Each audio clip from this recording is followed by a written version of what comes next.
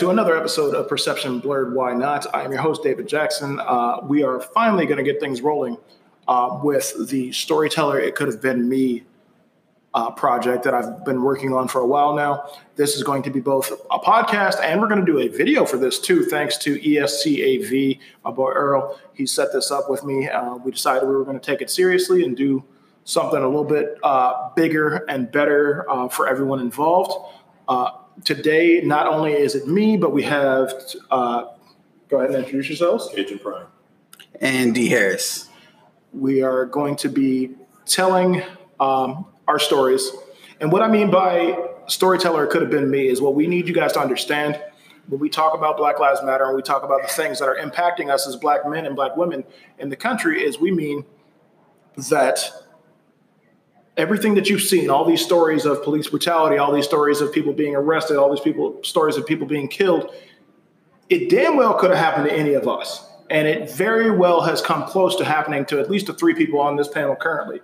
I am not going to tell all of my stories today because I wanted to give the platform to Cajun and D. But I think you guys need to hear this. And a lot of people don't understand. We're not making this shit up. We're not being facetious. These are stories that happen to us on a regular basis and have been happening to us since we were children. So basically, whoever wants to start, whatever you guys want to talk about, whatever experiences you've had. Let's go, I'd say the earliest time you can think that you experienced dealing with a racial event. Either one of you guys would. I'm going to let Cajun go ahead first. C starts before D, so go ahead. I was going to say go left or right. Earliest event. I actually had to answer this question recently, and I'm not sure really it's just one incident. I grew up in East Cleveland, kind of moving all around it. I guess for me, it was just my childhood in general. We weren't really allowed to have fun. And I know that sounds weird, but whenever we had a collection of Black kids, black anything really, we had a lot of block parties. There's always some kind of police presence there where you don't normally see it. I remember very vividly, if I went to visit, my mom's friends on the nice side of the city, we could go to the playgrounds, we could go for walks, we could go basically anywhere. And I can't really think of a time where I saw a police presence. But you go back home, at the playground, on your own porch even. I can remember being 8 years old. We're all just sitting there playing with our little wrestling action figures, and we got cops sitting out on the curb just kind of watching us, just like that. I didn't think anything of it at the time. At the time, it was normal. So this is stuff that you kind of think of when you get older, and then you try to explain it to someone, and you already know what kind of stuff we get hit with. Right. I mean, and that's the thing is people don't realize this thing weighs on us as people, not just as Black people, as Black men or Black women. This weighs on you because this is experiences we had from being a child to now, and you think about that every day. Like people are quick to throw up a term post-traumatic stress disorder, but they don't realize that as Black people, we walk around with that on a regular basis just from the way we look. It's deep, it's weird, and it's a feeling that we never can shake because we never know who's looking at us funny. I mean, that's pretty much, that's the long and short of it is we don't know. We really don't. We don't know who actually we can trust and who we can't. Well, on my end, does it have to be with police right away? Or? No. Because those interactions like that didn't really start to happen to me until like a little bit later in life. But one of the first things I can remember as a child is one small instance where I was walking. I think I was walking to school one morning, and I got a weird look from a white lady. I was like 9 years old. My school was like literally around the corner. I just walked out because I was living on 127th with my mom in Larchmere in Cleveland. And I walked out onto my street and I started walking up towards my school. And as I look over, I see like she's already getting in her car or whatever, but she clutches her purse, older white woman. I'm 9 years old.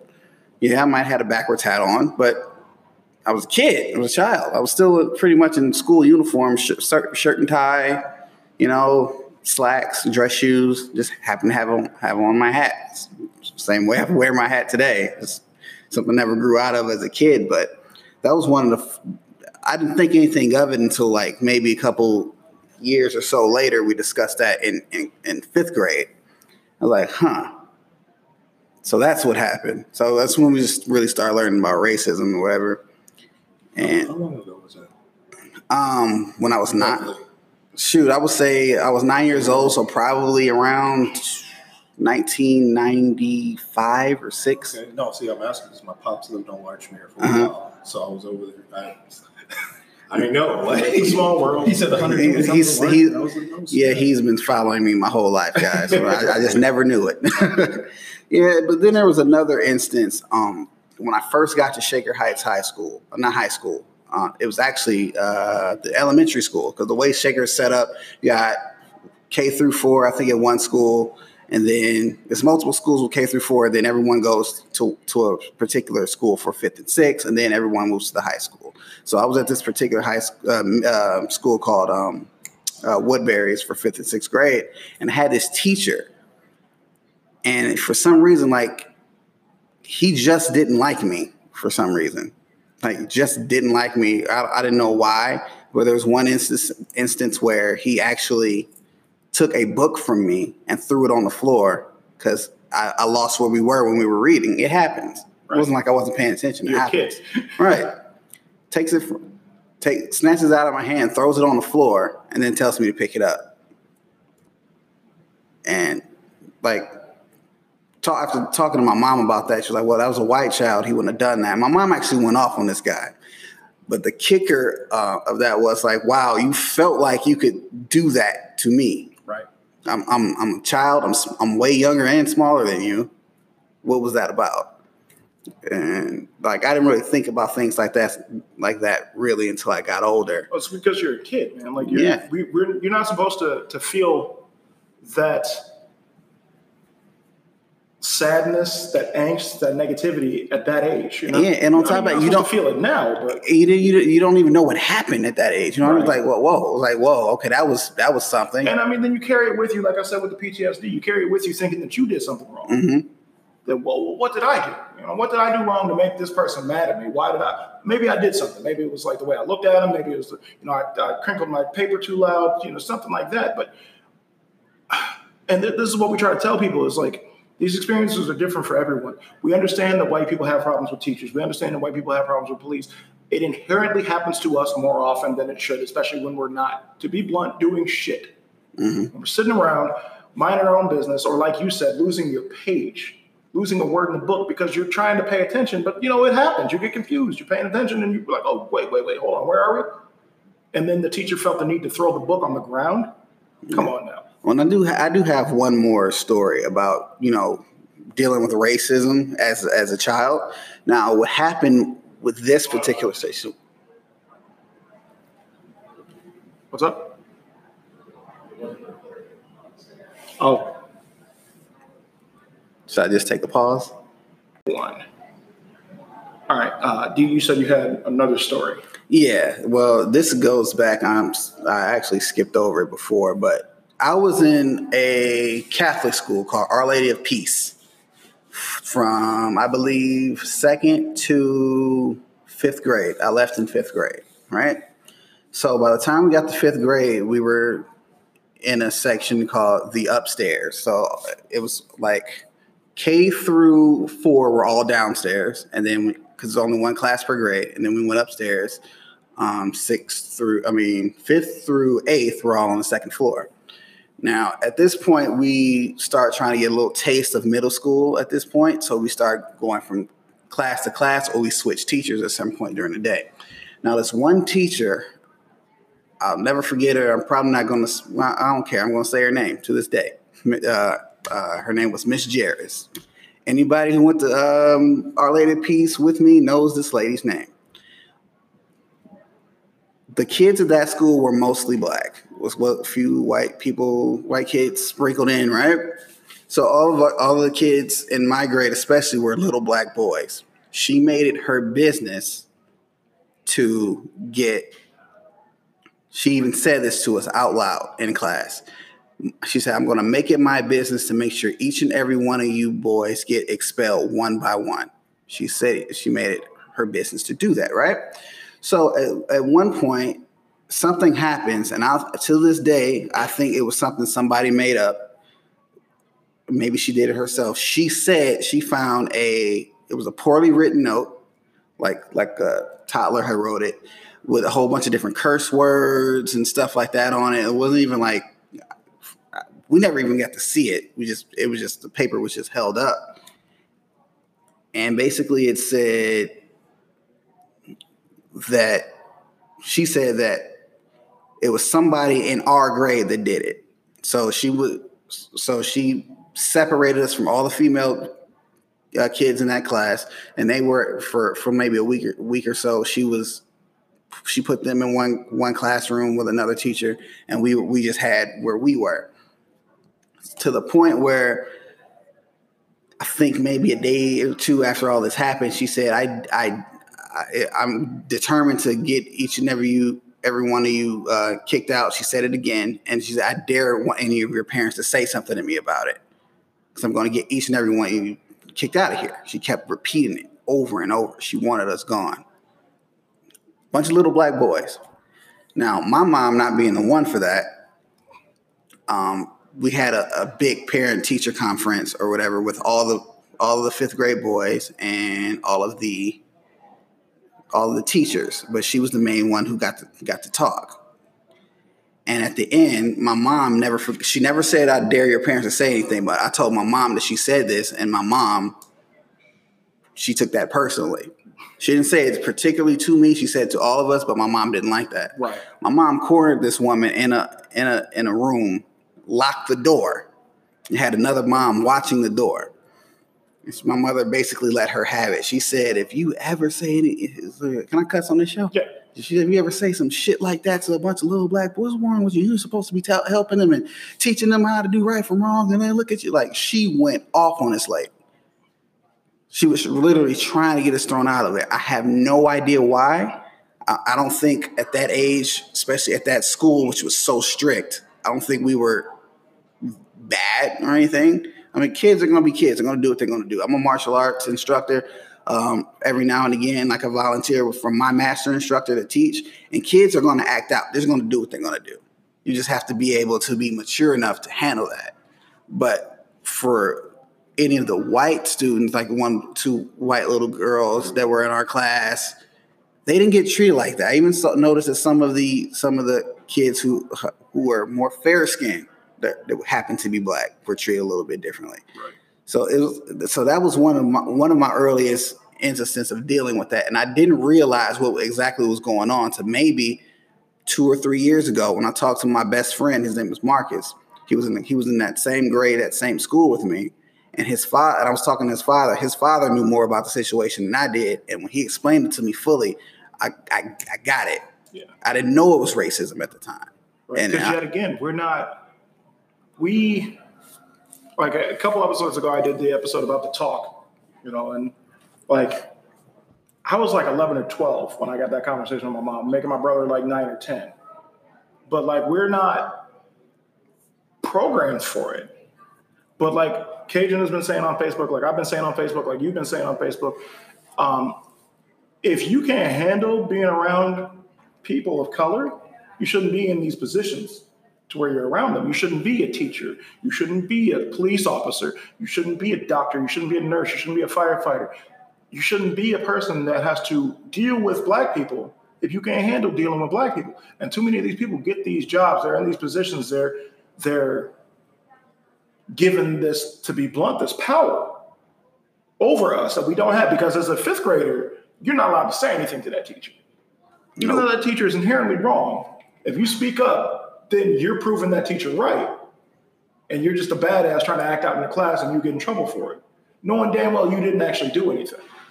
Now, what's funny to me, though, is as much as like I appreciate the video for what it was, there was that viral video going out a few years ago with the white kid with long hair flipping out on the teacher because of what they were teaching, because they were teaching stuff wrong. If that was one of us, that video wouldn't have been viral for us walking out of class and having no ramifications. That video would have been viral because it would have been an example of what not to do in school. And that's the terrible, absolutely right thing, but it's the truth. It's the truth. This is what we try to get through to everybody. And like, we're not trying to be preachy. We're not trying to be repetitive. But the reason that we keep having to say this shit is because the same reason that we keep having people come at us and say, what about all lives matter? What about black on black crime? The reason we have these conversations is because y'all ain't listening. Like, I mean, right now, the four of us in this room, including Earl behind the camera, have all been through this. And we have these conversations with our families. We have these conversations with our friends on a regular basis. And I see a lot of my white friends that are fighting the good fight and everything, and I appreciate y'all. And I see a lot of y'all saying you're tired. And let me tell you, goddamn it, I understand, because I have been tired for 36 years. I'm exhausted. Can't walk down the street without getting looked at funny.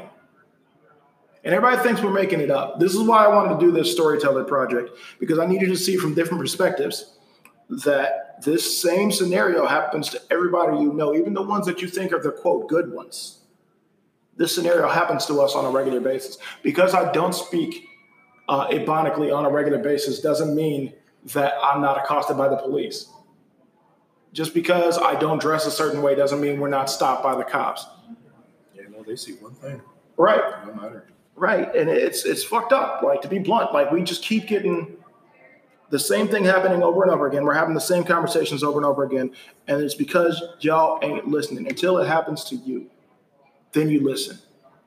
But then you only listen when it is directly tied into you, not just to somebody you know, because we tell you this shit has been happening and nobody wants to hear about it. Like, we've all been having these conversations with our families for as long as we can remember. And it's not new to us. It's just being televised.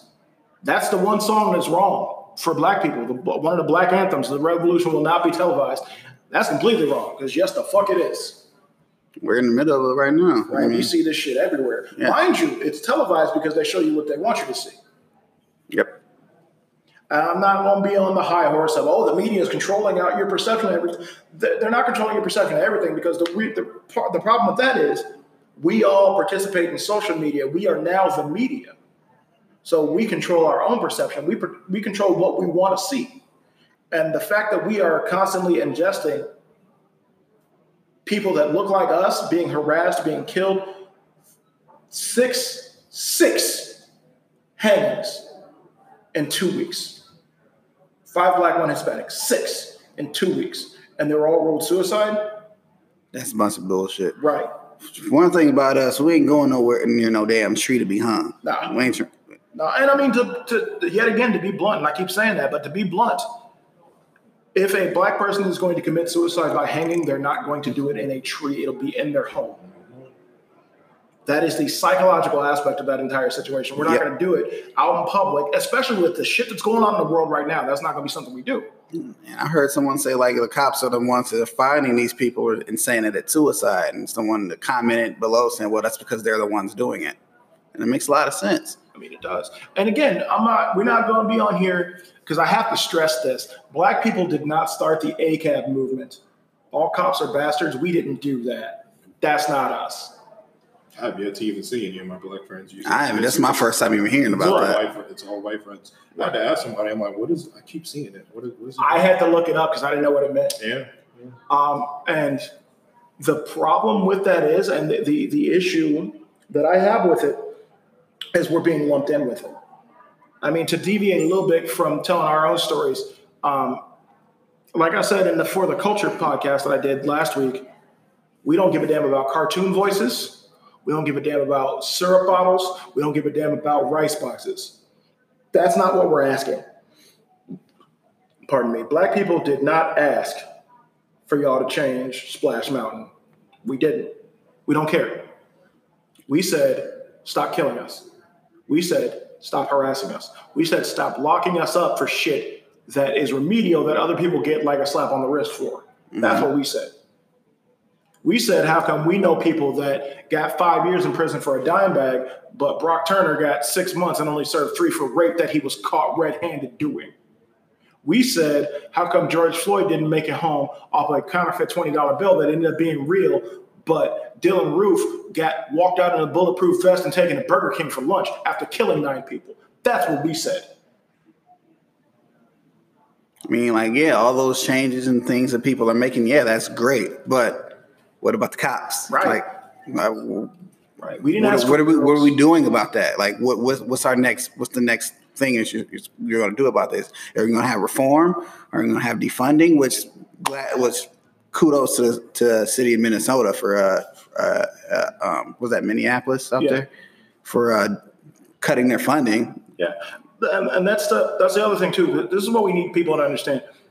We are saying defund the police. We're not saying completely destroy the police department. We're not saying destroy the infrastructure. What we're saying is police don't need fucking tanks. Yeah, they're already overly funded to begin with. You don't need. What do you need riot gear for?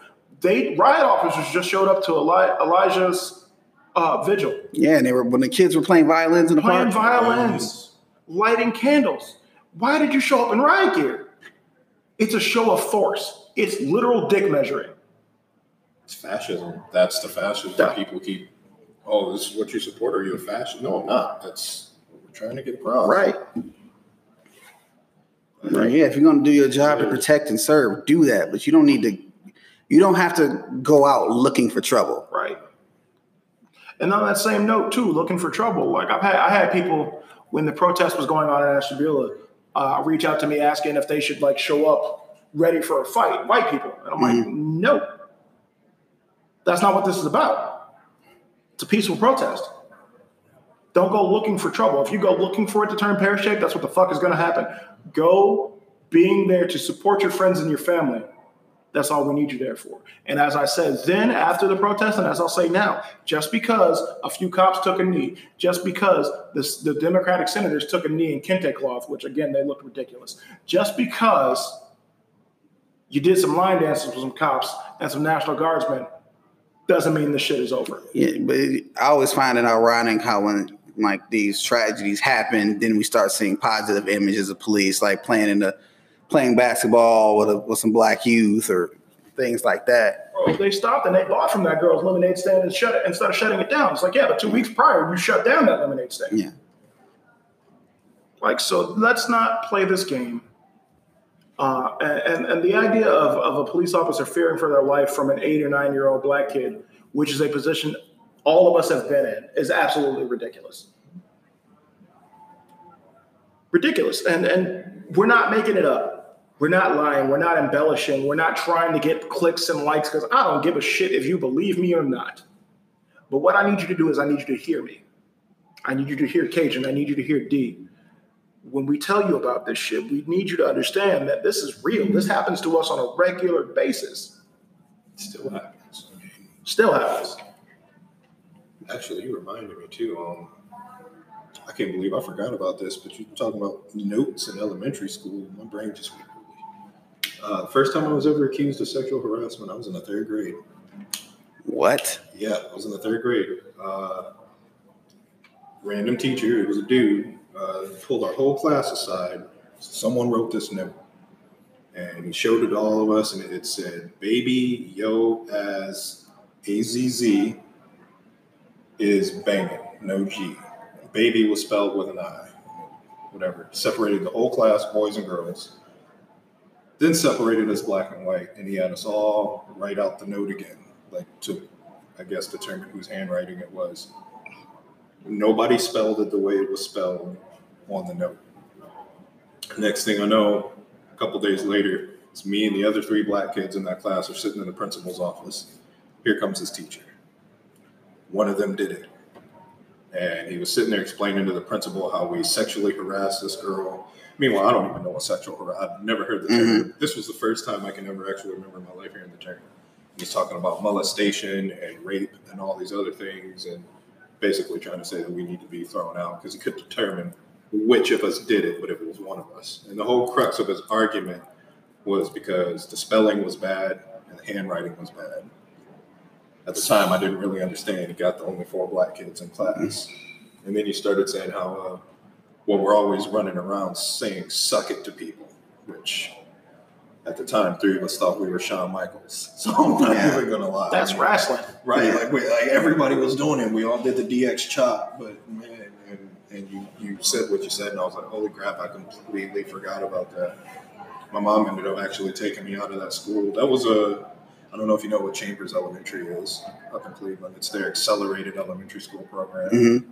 I was originally in Caledonia. They pulled me out of that class to put me in a separate school for the smart kids. No, being singled out among them. I completely forgot about that. Like misspelling and poor. So here we are. Poor penmanship is a black thing. Right. But we're 4 black kids that made it into this program. Right. That you wouldn't otherwise make it into. Right. And it's I can't believe I forgot about that. It's ridiculous that we're looked down on like that. But people don't see it because, and this is the problem. When we're telling these stories, when we're having these conversations, white people don't believe us because they're not there to experience it. What's not to say? There's something that we missed. Right. It's basically. We did something wrong or, oh no, well, what about that time? Well, that has nothing to do with this. I'm telling you, this is what happened. When I was, 11 years old, I'm riding my bike down the street and a little boy that was 3 years old, a little white boy, screams, "Hey, nigger," off his porch. That's learned behavior. It's a 3-year-old child. I remember it like it was yesterday. For what? For what? But, we make this shit up, though. When literally you can go into any bar restroom in any county in Ohio and find the N-word either painted over or etched into a stall right now. Mm-hmm. Absolutely can.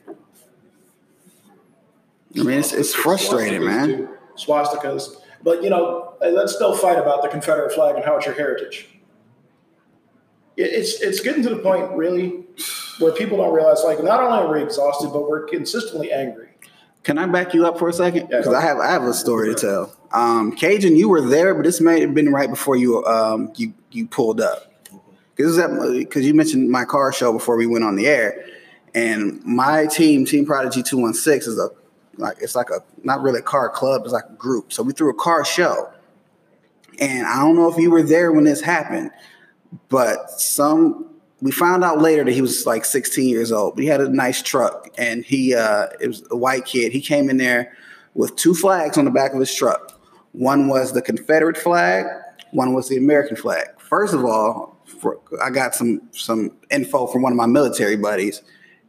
You're not even supposed to fly those flags at the same height. At all. Nothing's supposed to fly higher than the American flag. Anyway, so one of our guys, we call him Sign Man. He's one of the ambassadors for the Cavaliers. He's on our team and everything. So he's the first one to spot this, and he's been through it all. He's been around a lot. He's 60-something years old, and he tells the kid to tear it down, to take the flag down, or you got to go. You got to take that stuff down and get out of here. This kid is giving him so much lip or whatever. So I go over there to try to defuse the situation.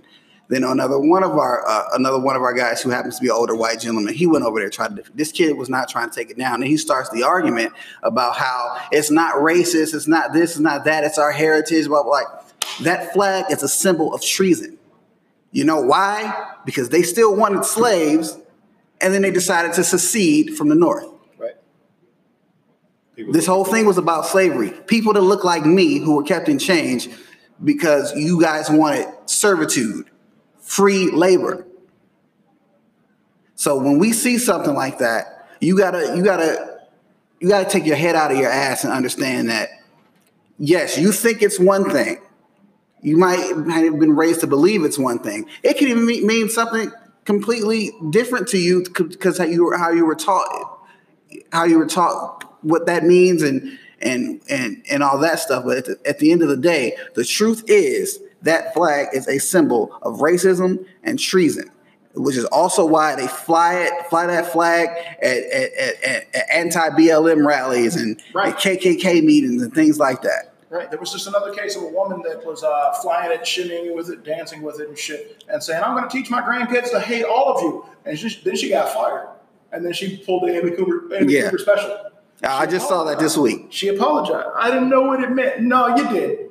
You did. You said KKK for life, lady. Mm-hmm. And you were dancing with it, and you said you were going to teach your grandkids. And it sounded like they were listening to black music in the background. They probably were. It wouldn't surprise me at all.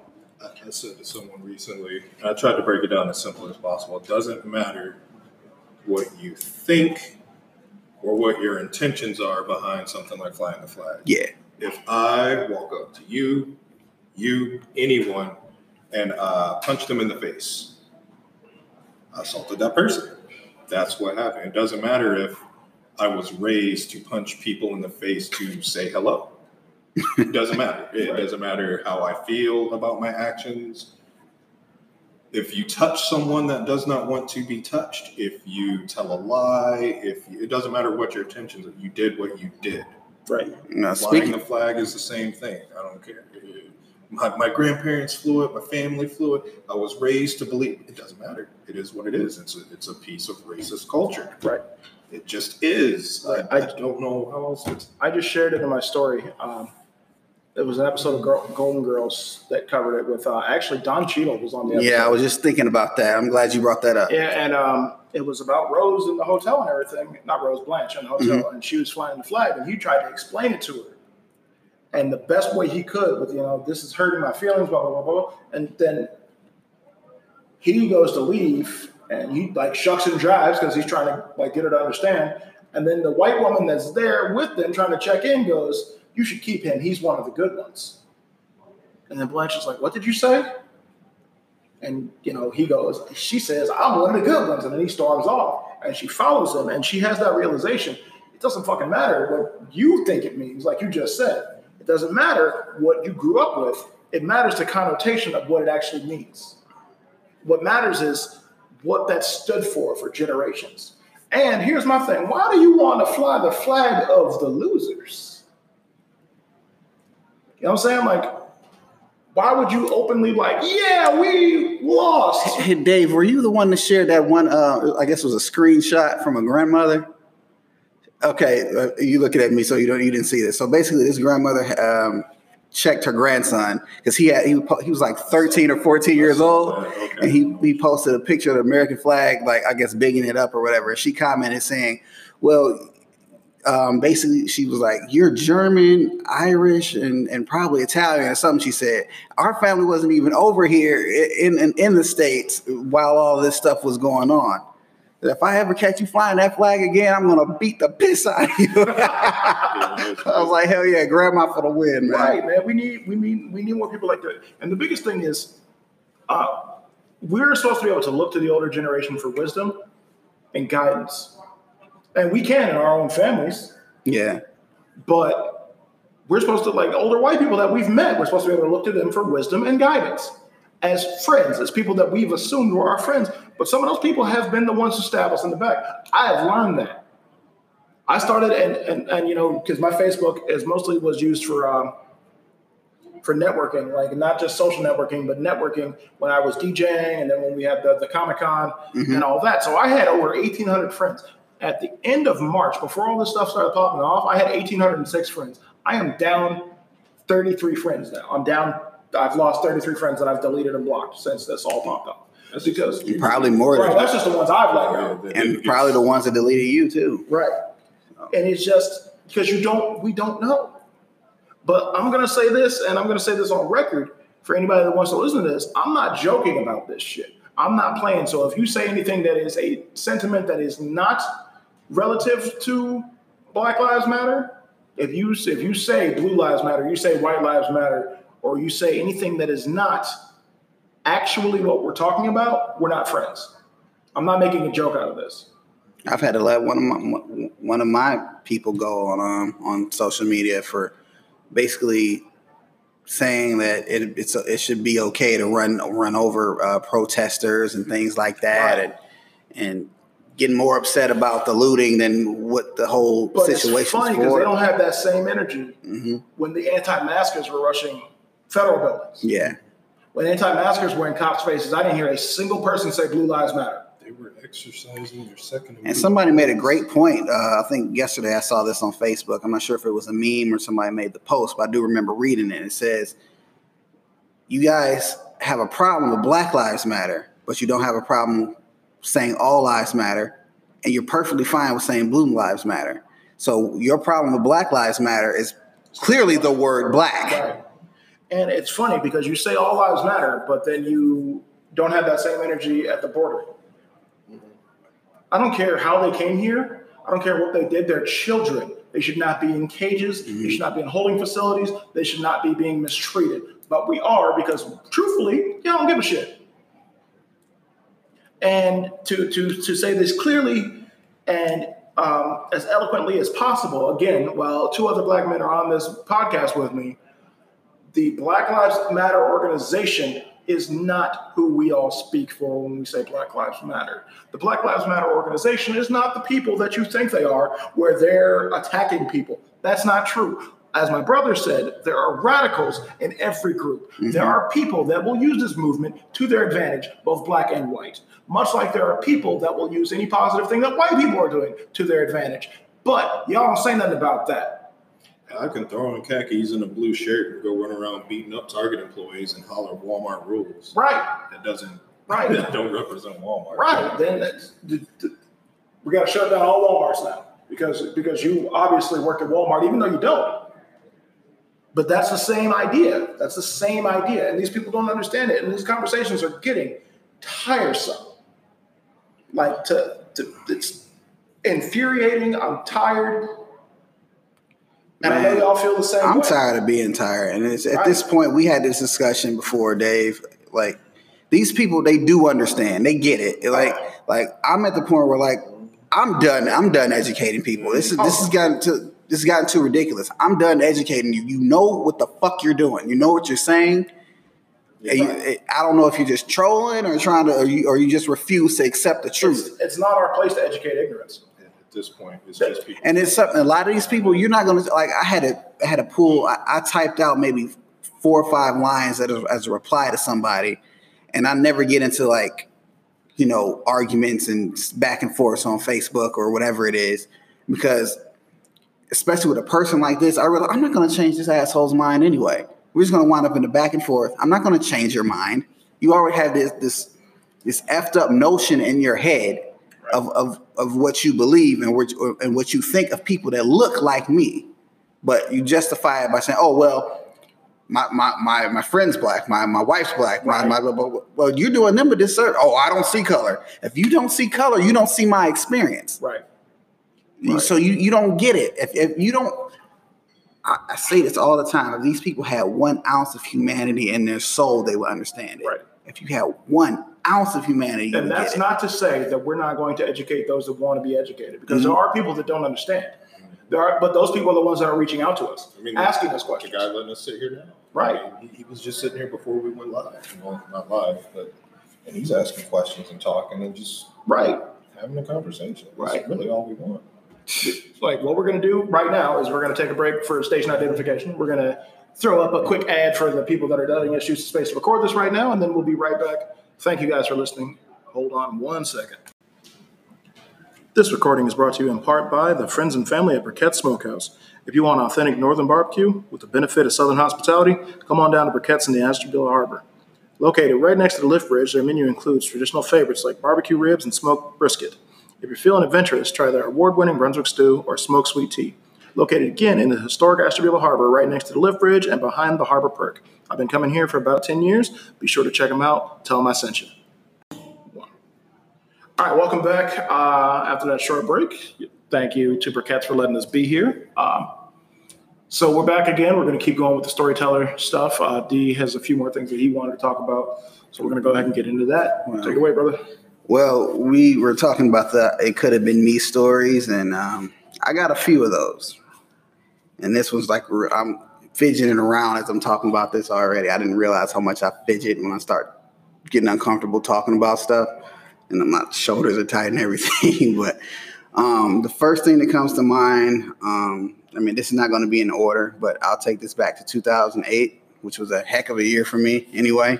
A lot of stuff was going on in my life, and I think I was like, 21? Yep, I was 21 years old. So one Friday night, it wasn't even Friday night, it was like probably 4:30, 5 o'clock, on my way home from work. Still living with my mom at the time, so I'm driving through Shaker Heights, because my mom lives on the other side of Shaker Square. So I'm driving through Shaker, and all of a sudden I see a police car come around the corner, like past the front of my car, coming off of a side street. And I look up, and I see the officer look down into my vehicle. As he passes me, it's not a stop sign, so I'm not going to wait for it to turn green. I'm starting to go at that point, you know what I mean? So as I'm driving, I was like, he's going to try to pull me over. As I'm driving, lo and behold, I see him make a really, really big illegal U-turn, loop around, and speed up to catch me. He was going at least like 40 or 50 at this point, flying to catch me, right? At one point, when I get to, I make a right onto another street, and I come to a stop sign. At this point, I see him coming up on me with his lights on. Granted, I did not stop right away because at this point, I know where my best friend's grandmother stays, both her grandparents. And it's like, if they're going to pull me over, they're going to pull, like, I don't know why I thought that at that point, but I was like, if they're going to pull me over, I'm going to make sure that I get pulled over in a space that someone knows me, you know what I mean? So if I need somebody to come outside, I will. So I'm on the phone with her at the same time and said, the police are pulling me over right about now. I'm in front of your house. Please come outside. The second I hang up, and the car is completely stopped at this point. The second I hang up, driver, turn the car off and dump the keys outside. I do that. And then they told me to reach outside the door and open the door and put my hands up. I glance over my shoulder. I have guns pointed at me. I look back up in front of me. There are 2 more police cars. There are 2 cops behind me and another car behind them. They grab me, they put me in cuffs, and they sit me on the sidewalk. And they search my car. They searched my car. I don't know why I didn't consent to search. I didn't consent to a search. I didn't do anything to warrant a search. They said they saw me reaching for something, and I had my license. I think I was grabbing my license as I was on the phone. I mean, I don't know how you could see all of that with everything going on. Luckily, my best friend's grandmother, I call her Grammy because she's like my extra grandma.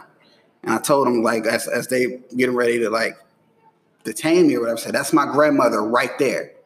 Like, she's right there. Like, so I'm thinking, like, if you guys are going to kill me, I got proof of what happened. So they searched my car. They told me, okay, we didn't find anything, but one of our guys just got killed last week during a traffic stop, and we could never beat you. So I'm like, well, what the like, all this for what? Oh yeah, well, your music was loud when we drove by. First of all, it wasn't. It was not even halfway up. But all of that happened for me to get a loud music ticket. I could have lost my fucking life that day. That shit sticks with me to this day. And it does. And this is what we try to get through to everybody. Is you see the George Floyds of the world. You see the Breonna Taylors. You see the Tamir Rices. You see the Trayvon Martins. You see the Eric Garners. But what you don't see is the people that you know, that you talk to on a regular basis, that are your friends, that are your family. Because for one, aside from talking to each other about this, and to be blunt, the Black community, we don't tell everybody about this shit all the time. Because A, we don't want to relive it, and B, because we don't want to burden our friends that don't have to deal with it with our problems. White people don't see it like that.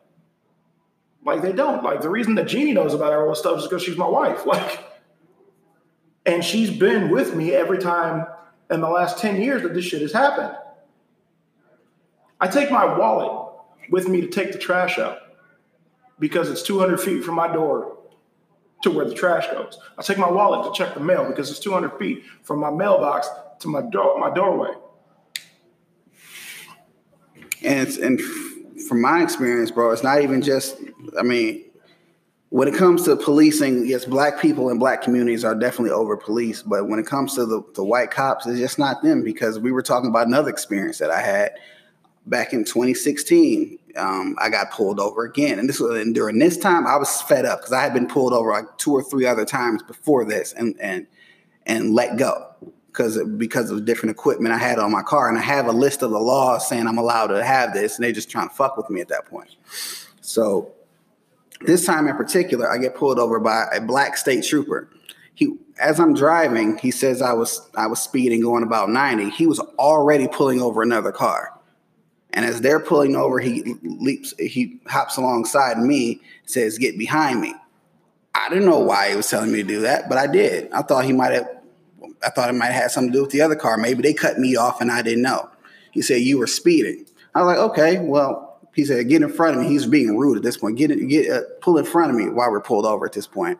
Pull in front of me. I'm not getting hit because of you. Like, trying to have a conversation as to what's going on is detrimental to his health. Right.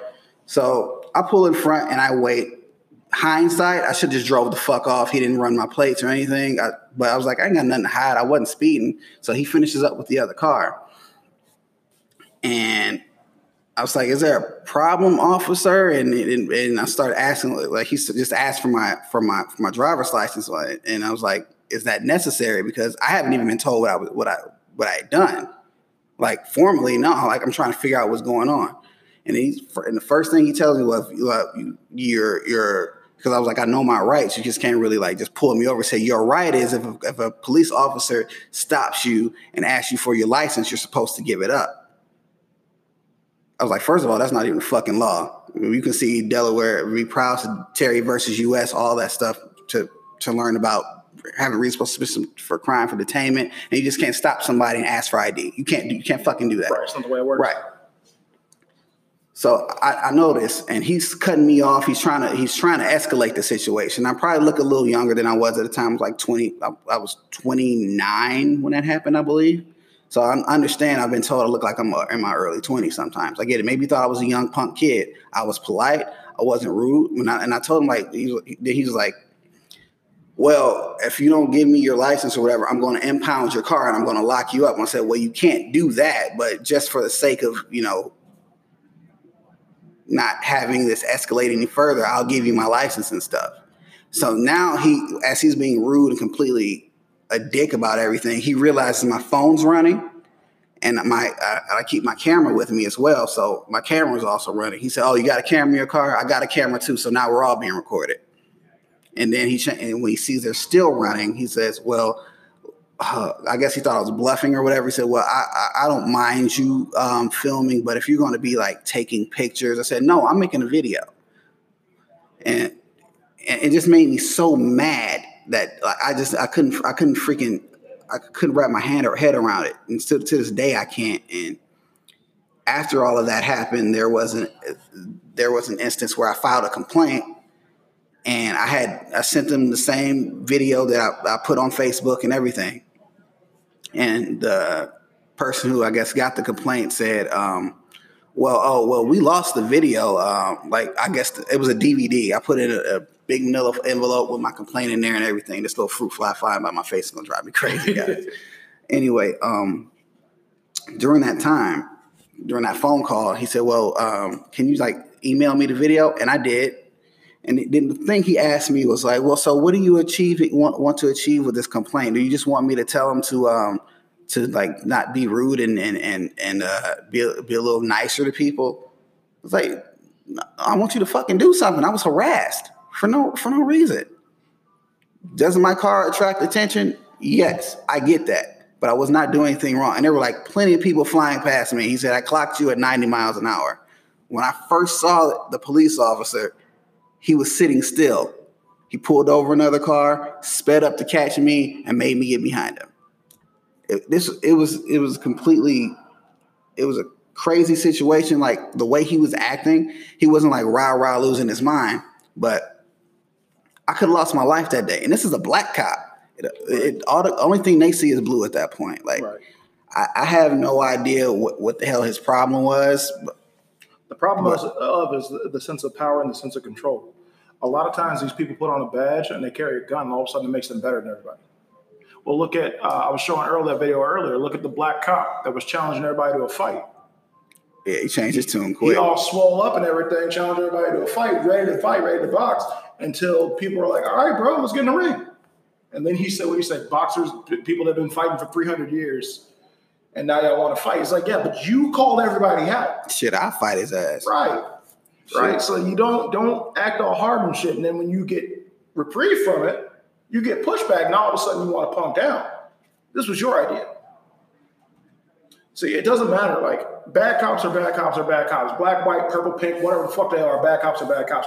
What we want police reform. We want to not have our children telling these same stories 10 years from now. And it's messed up. And one of the you guys know Joe, his brother. I interviewed his brother Terrence for my web series not too long ago. Well, actually, it was. Wow, this is back in 2017. Time flies, but yeah, I interviewed him, And one of the points he made was he was basically saying, because this is around the time that the Alton Sterling situation happened.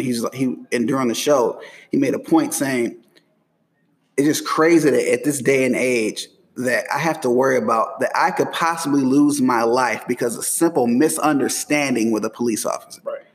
And it's a fucked up reality that we deal with. Like, my thing is, if a black person is telling you something, because I've had people within the car community that are white, like, mention something about, like, yeah, I bet your car's fast, blah, blah, blah. But I said, no, I bet you drive crazy. I say, no, I don't, because I already get messed with enough having this car and being black. And their reaction, oh, come on. Right. Like, gaslighting. That's what they're doing to us. Like, it's because we're making it up for attention because it doesn't happen to them. Like, and my thing is, if you don't share, I'm just going to cut you off, Dave, but if you don't share that experience, if you don't know what we're dealing with on a daily basis, from like trying to change our speech patterns to depending on where we are, having to be cognizant of every single thing we say and do, not to come off of as a threat, and you have no idea what the scope is. You don't have the lens for that scope to even have an opinion on how I feel, and you don't get to tell me how I feel. Right. And if you do, fuck you. Right. Not only do we have to endure code switching for work, because all of us work in some form of customer service. Not only do we have to endure changing our speech patterns for work, we have to do it in everyday conversation out and about when we're just out in public. Because if we say the wrong thing or we sound the wrong way, or I say, hey, what up, my nigga, from a distance, somebody might take that the wrong way. If I say, hey, what's good, fam, from a distance, somebody might take that the wrong way. Somebody might automatically be scared of me. People have been clutching their goddamn purses around me since I was 9 years old, man. 9. So, like, you don't get to say that we make this stuff up. You don't get to tell us what the experience is. Just like as men, we don't tell women what they should feel. And men shouldn't tell women what they should feel about these situations. So you don't get to tell us as black people what we should be feeling, how we should be reacting, and what we should and shouldn't be saying. It's not the way this works. It's even just situations like in some of the Cajuns posts in the past I've seen, like, it's just from situations where you're minding your own damn business. We have to worry about that too. I can recall, man, I just thought of another story. Bro, this was back when I was doing a video project for my, I think, was it media production techniques? I'm trying to think what class it was. I was at the University of Akron. I was still in school at the time. This is 2011. And I came home one weekend, me and my partners and myself, and then like 2 or 3 of my other friends, because they were helping me with this project. 2 or 3 of my other friends that were working, that live in Cleveland. I think my partners had left, and then my other two guys who I was with, we were just going over the footage for the day from the on my front stoop, just sitting in the driveway. I'm looking at stuff on my front stoop. Just looking at the stuff we did for the day on the camera, and all of a sudden, a police car pulls up. Once again, another black cop. I think it was a white cop with him, but it was another black cop. And he came out and he said, is you guys having a party over here or something? I said, no, we're working on a school project. Well, whatever you do, keep it down. We got reports of a party. I said, there's nothing to keep down. We didn't do anything. And then he walks away for a minute, him and his partner, and they go like 2 doors down. It's actually at this one guy's house I went to high school with, this white dude. And he's talking to the lady. I guess that was his mom. He's talking to her, and he's got the flashlight. He flashes it on us like 3 times. At this point, I was like, what the fuck? I called my mom and told her to come outside. She came outside in her robe, and she was pissed. She said, excuse me, is there a problem? Like, these kids are from the University of Akron, even though I was the only Akron student that was there because everybody else had left. And then now he's all polite. So, we got reports of a party or whatever. One of my neighbors, who probably who he was talking to, they called the police on us just for being out fucking side at 8:30 at night. Because it was around that period of time where it's starting to get dark. Dusky, but not quite dark. Yeah, well, it's like in the spring, so it's starting to get darker later, but it was still dark at that point. And he accused us of having a party. He kept telling us to keep it down, and he was rude. Like, he was just fucking rude for no reason, and, like, trying to like bait us into like arguing with him or something. They look for a fight so they have a reason. Like what happened? Like protect and serve is just a fucking lie. Like it is. Like it's not protect and serve is not a statement for us. It's like it's the barricade shit. Punish and enslave. That's exactly what it is. It is. It is. And this is what I mean. And this was the entire point behind the idea that could have been me. Is y'all never know what could have happened to the people you call friend. You never know who could have been in the position of George Floyd, who could have been in the position of Ahmaud Arbery, who could have been in the situation of Breonna Taylor, who could have been in the position of Rashad Brooks. That could have been anybody. That could have been anybody that's involved with this project right now. It could have been any of us. You have no idea, like, all the emotions that you go through. It's like so fucking many. Luckily, like, by the grace of God, I'm still here. I don't know or even care if anybody else believes in you. Do what you do. But by the grace of God, I'm still here. Like, it's been several times where I could have just wound up dead for no fucking reason. Right. Just for being myself and trying to exist and mind my own. Like, I don't understand this whole age of people not even being able to mind their own fucking business, first of all. Right. But I'm still here. But the emotions you go through, let me tell you, it's anger. You're scared. You feel helpless. You definitely feel like these people are going to get in trouble because they're the people that's supposed to make people get in trouble. And it just hurts. Overall, it just hurts. It's sad, and people don't realize it. Is we wake up, honestly, I wake up every day when I have to leave the house thinking, is today going to be the day that somebody calls the cops on me for living my life and I don't make it home to my daughter? Is today going to be that day when this is tough? This is tough for me to say. I always get fucked up when I think about this.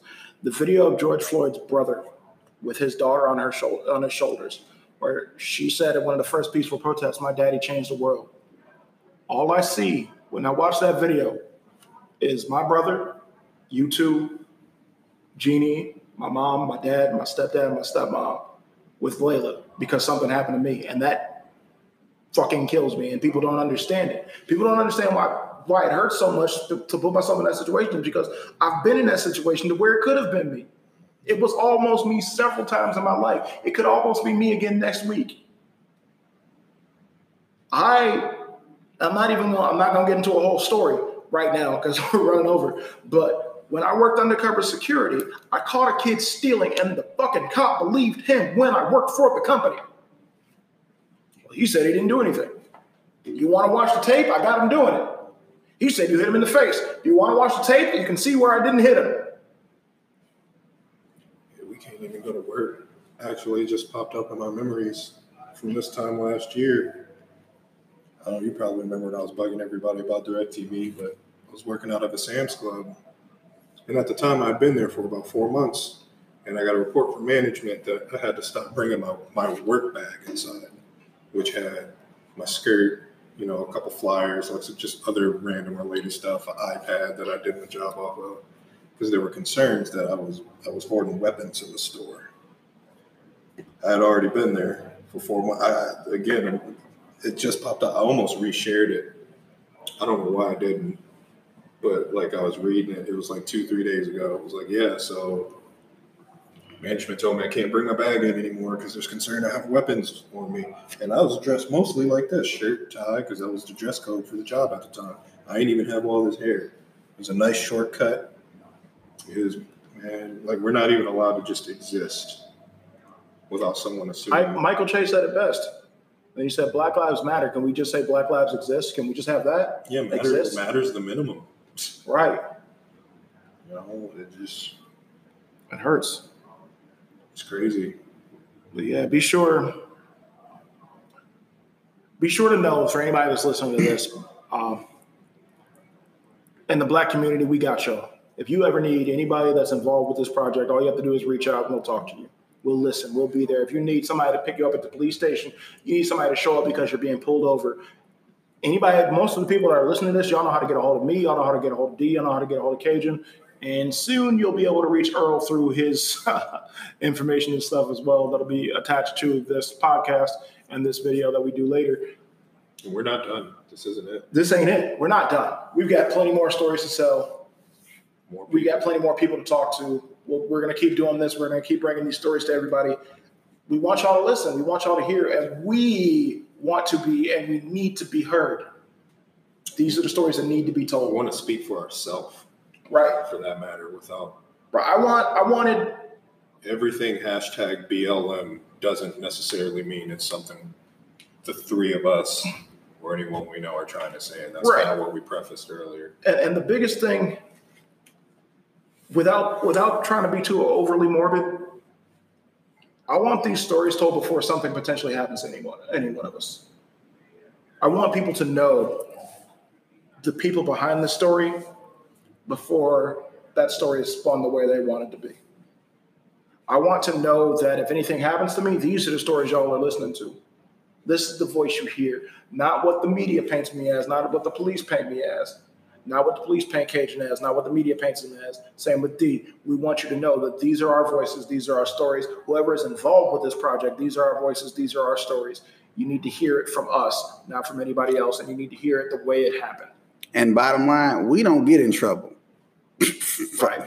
I stay out of the way. Right. Like I avoid police at all costs. I mind my business. I go to work. I come home. I spend time with my lady. I play my video games. I work on my car. I just mind my business. So if anybody ever says anything, like God forbid anything happened to me before it's time, but if anybody ever try to say anything, D did this or and he said that, like, no, it's a fucking lie, because I don't live my life that way. Right. My goal every day I wake up is to be the best person I can be that day. Any altercations the three of us have had with the cops has been outside of our control, for the most part. Yeah, that's what it is for. That's what it's like for a lot of us. I know you're trying to wrap up, but I have to say something. Especially with the not getting in trouble thing. You got 7 minutes. 7 minutes. All right, I'll make it super fast. We all know what kind of relationship I just got out of last year that culminated with me going to jail. And I'm gonna tell you guys something I haven't told anybody. I told David this. I haven't told anybody else while I was getting booked in. And there was an officer, and we were talking. I explained the entire situation to him. Might as well just say it because I'm talking about it. So I was dating someone who had a drunk driving problem. I showed up one evening to the bar where I knew she was on her expired license while she was drinking, and I took her car keys. That led to the police being called and my eventual arrest a few weeks later on assault charges and things of that nature from taking her car keys. The officer who booked me in, and he had a nice long conversation with me. He apologized to me for the situation. He was a white guy. I will never forget this day for the rest of my life. And he said to me, exact words, "For someone that looks like you, it does not always pay to try to do the right thing." This was a police officer who put me in handcuffs saying those words to me, and I will never forget that for the rest of my life, ever. Mm-hmm. That's real talk. We got to mind our own fucking business now. Real talk. I mean, we shouldn't have to, but that means, and you know, 5 minutes. All right. Yeah, no, I had to. I'm sorry. No, you're good. You're good. Man, you're good. The most fucked up thing about that entire situation is the three people that have been talking to you guys this entire show have three of the biggest save the world complexes I've ever met. The three of us want to help people when we can, but we can't do that all the time as black men because we look like the bad guy. I'm literally a fucking superhero who just like has been forced to stay home. Right. Bro, I'm the Luke Cage of Northeast Ohio. How the hell do you think I feel? Man, he got video. I'm trying so hard not to cry on this man's video camera. Bro, I teared up with the George Floyd thing. I get it. So in wrapping up this episode, I want to say I appreciate you two brothers for coming on and telling your stories. Thank you, man. I know we have more stories to be told, and there's more for us to get out. We could talk for days about this shit. The one major thing I want to say is thank you all for listening. I believe I'm going to start season 2 of Perception Blurred with this because I did 20 episodes of season 1. I think we're going to jump into season 2 with this. This will be the start, the jump off, and we're going to try to keep pumping out content at least every week. I don't know if it's always going to be storyteller stuff or if it's going to be, obviously it won't be all like the stuff with ESC AV right now. We are going to be working on that, though, and getting some stuff together with Earl and the Thedeeharrisbrand. And we're going to be getting into touch with the Flock Productions, my cousins, and all of them. We're going to be doing some stuff with them, too. But the biggest thing I want to say before we end this, to end on a note of absolute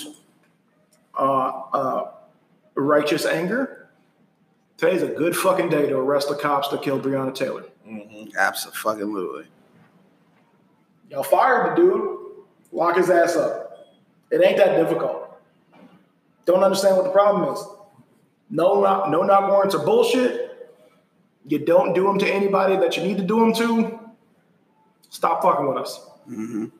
Oh, and one more thing. Black Lives Matter.